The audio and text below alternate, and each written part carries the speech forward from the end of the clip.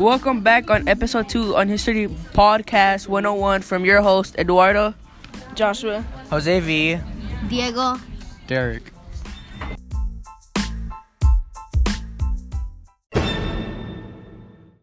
The reasons why we want to abolish the Second Amendment is because, according to Google, 1.4 million people have died by firearms from 1968 to 2011 from suicides, homicides, and murder.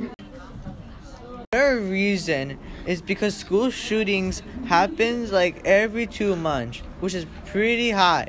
And a very fast way to stop it is by abolishing the Second Amendment.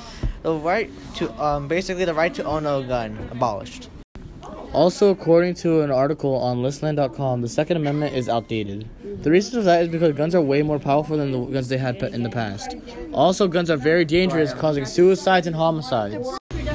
Also, from our knowledge, we know that the Federalists did not support this idea because the change it made also had an effect on the future. Letting people own guns caused suicide and school shootings. People are against it because they need weapons if a bad guy comes and they don't have a weapon to protect themselves. Also, they're also probably dead. So they need a gun to protect themselves. Yeah.